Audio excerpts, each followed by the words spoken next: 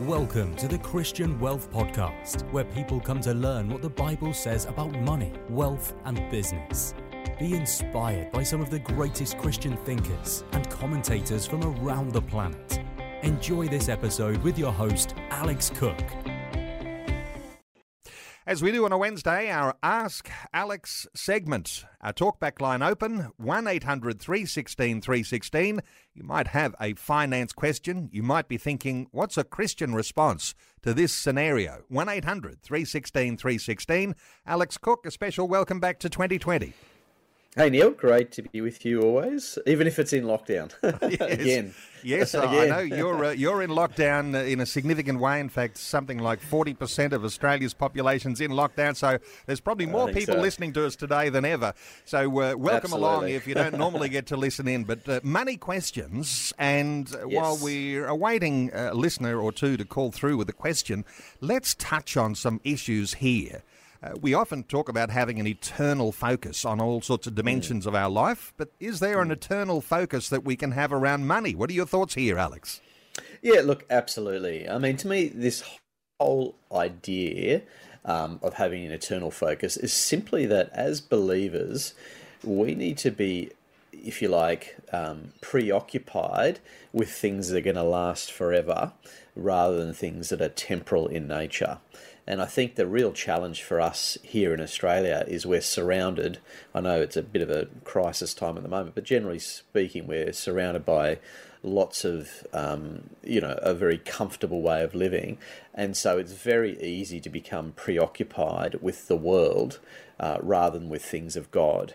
And Jesus in Matthew 6:33 says, "Seek first his kingdom and his righteousness, and all these things will be added to you." So what Jesus is encouraging us to do is that our life should have a kingdom focus, or an eternal focus, if you like. In fact, another passage I love is from Colossians chapter 3, where it says, "Since then you've been raised with Christ, set your hearts on things above, where Christ is seated at the right hand of God. Set your minds on things above, not on earthly things."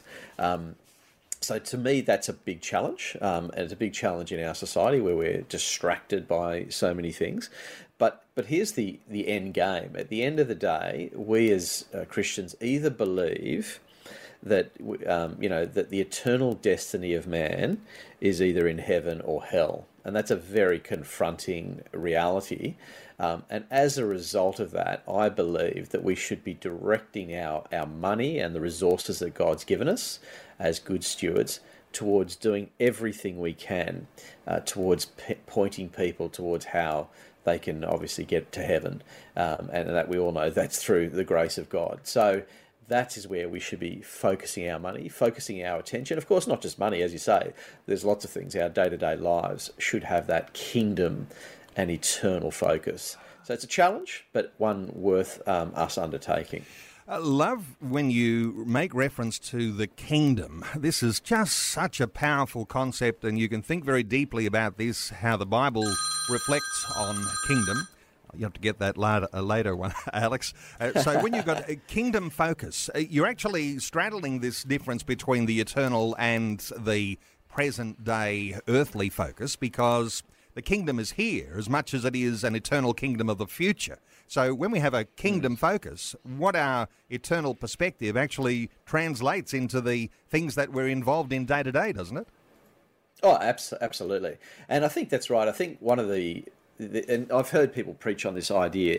There's the gospel of salvation and the gospel of the kingdom. The gospel of the salvation, of course, is how do we get saved, and I think there's almost a sort of passivity that can come from only hearing that side of the message, and that is you hear that Jesus died for you on the cross and you're forgiven by God's grace, which is obviously fundamentally important that everyone knows that and believes that. But the next step then is the gospel of the kingdom, and that's exactly as you say, and that is where you then take that salvation that has been secured for you, and you focus then on bringing God's kingdom to this earth and trying to using the Holy Spirit's power, because it's not we don't do it in our own strength, and we bring God's kingdom to earth. We try and transform the world to be like, the way God intended for it. And in fact, that's what you're praying. When you pray the Lord's Prayer, that's very much what you're actually praying for. Of course, the question is, what does that look like? And I think that's where the challenge is for believers today, is rather than just thinking about, yes, I'm saved, it's what do I now do with what God's given me? And we've all got to steward our time, our talents and our treasures in order to advance God's kingdom and do that here on earth in the short time we have. I mean, this is the reality is we're here for such a short time. And if there's anything I could leave listeners, it's just the urgency of the gospel. When we look at what's going on around the world now, and you can see there's a sort of a darkness that has come upon the earth and there's massive fear going on around the world, what an opportunity for us to share the good news and get out there and really share it with as many people as possible. And of course, from our ministry's perspective, well, that involves financial resources. That involves encouraging people to use your money for these kingdom activities. And of course, that looks different for everyone. And to me, obviously, some of that goes through your local church. Some of it goes through supporting mission work. Some of it's through supporting benevolent ministries that are out there helping people and sharing the good news whilst helping people at the same time. There's a myriad of ways to do it. But I think the question is, what has God put on your heart? What is God asking you to support with the resources that he's blessed you with? And that, to me, is something you then got to respond to and be obedient when he calls you to that task. As you say, most of us will think of this kingdom focus in terms of our local church. That's where we give a donation, an offering. Sometimes people give a tithe.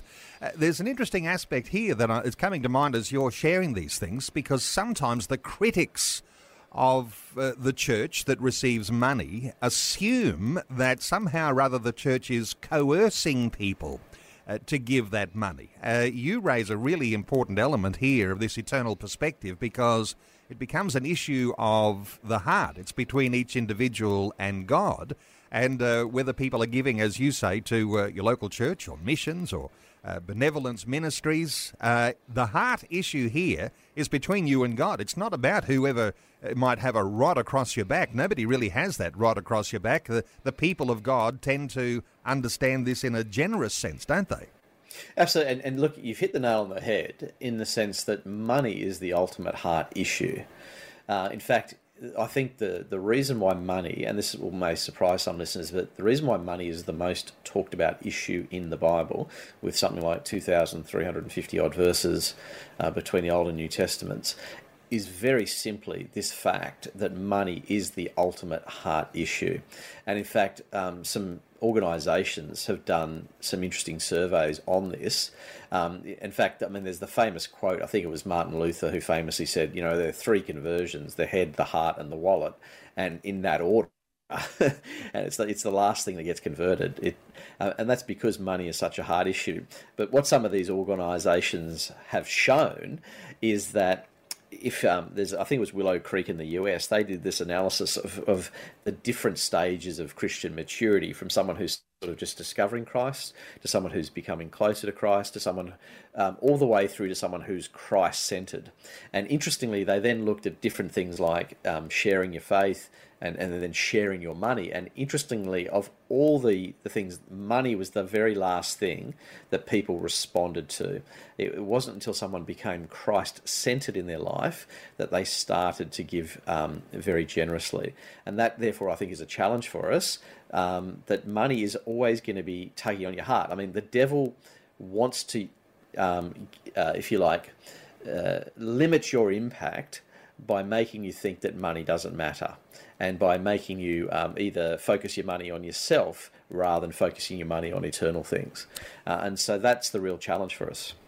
Okay, just wanting to invite listeners to participate. If you have a question or a scenario, call now on 1-800-316-316, 1-800-316-316. There might be an awful lot of interest in money, given that, with all these lockdowns, the nation is spiralling more and more into debt.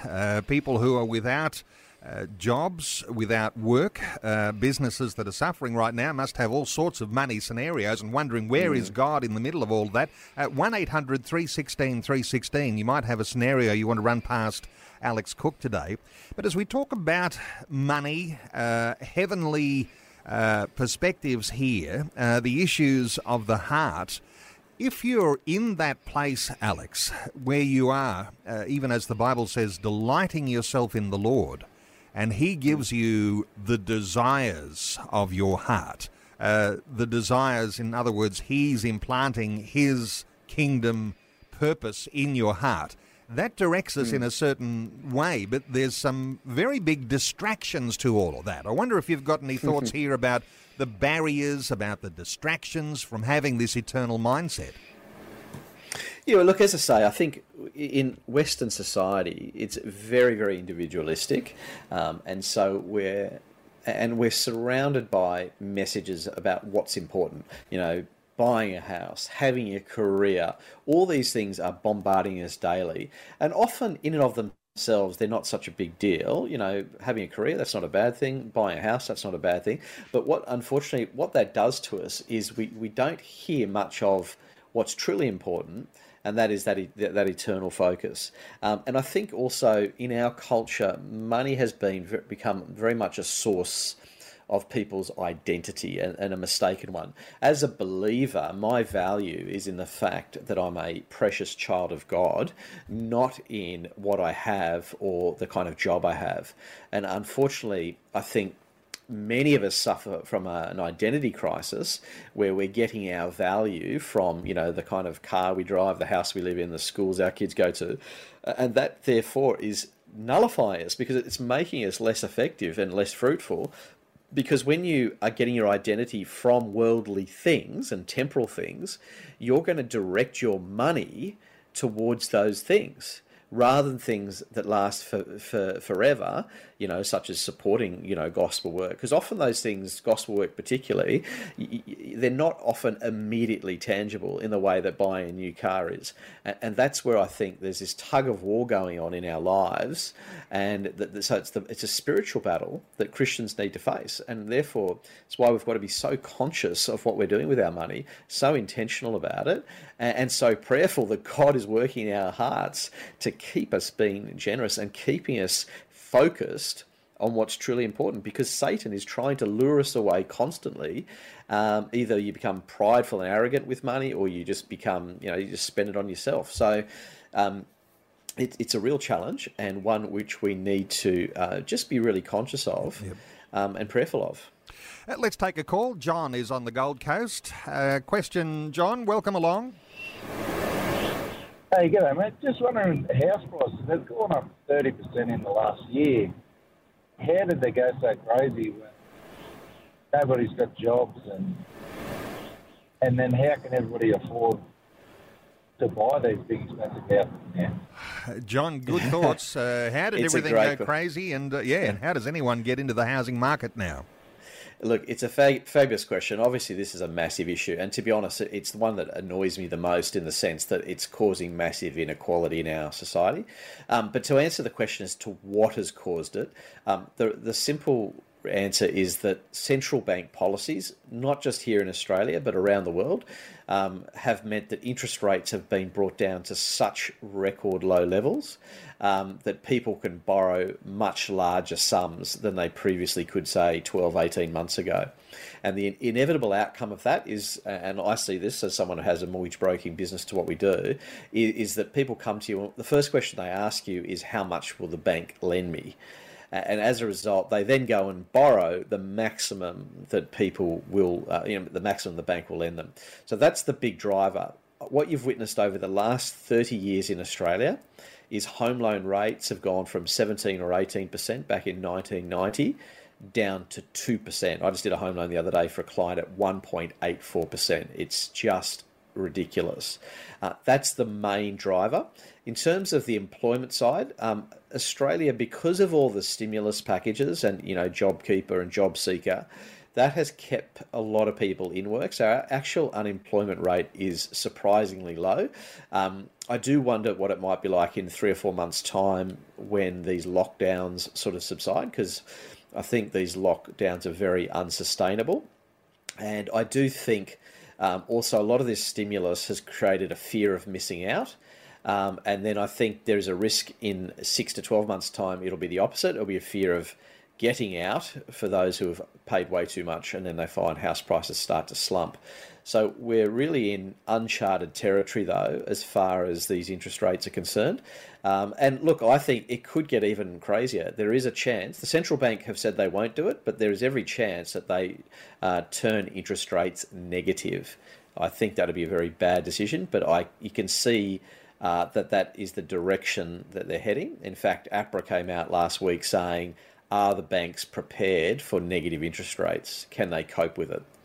So it is certainly on the cards, and that could drive house prices even further if rates come off even lower than what they are now. Wow. Okay. John, thank you so much for your call.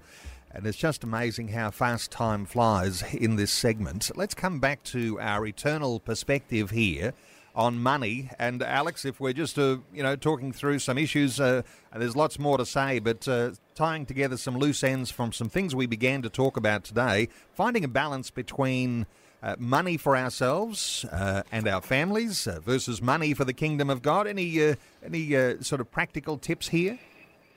Yeah, look, I mean, I just say to people, this is something where it comes out of your relationship with God. The closer you are to God, the more that your desire to serve him and to see his kingdom expanded.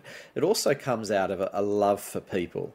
As I say, if we truly believe that people's eternal destiny is based on their response to Jesus Christ, then we need to make sure we do everything in our power for them to hear the good news of Jesus Christ.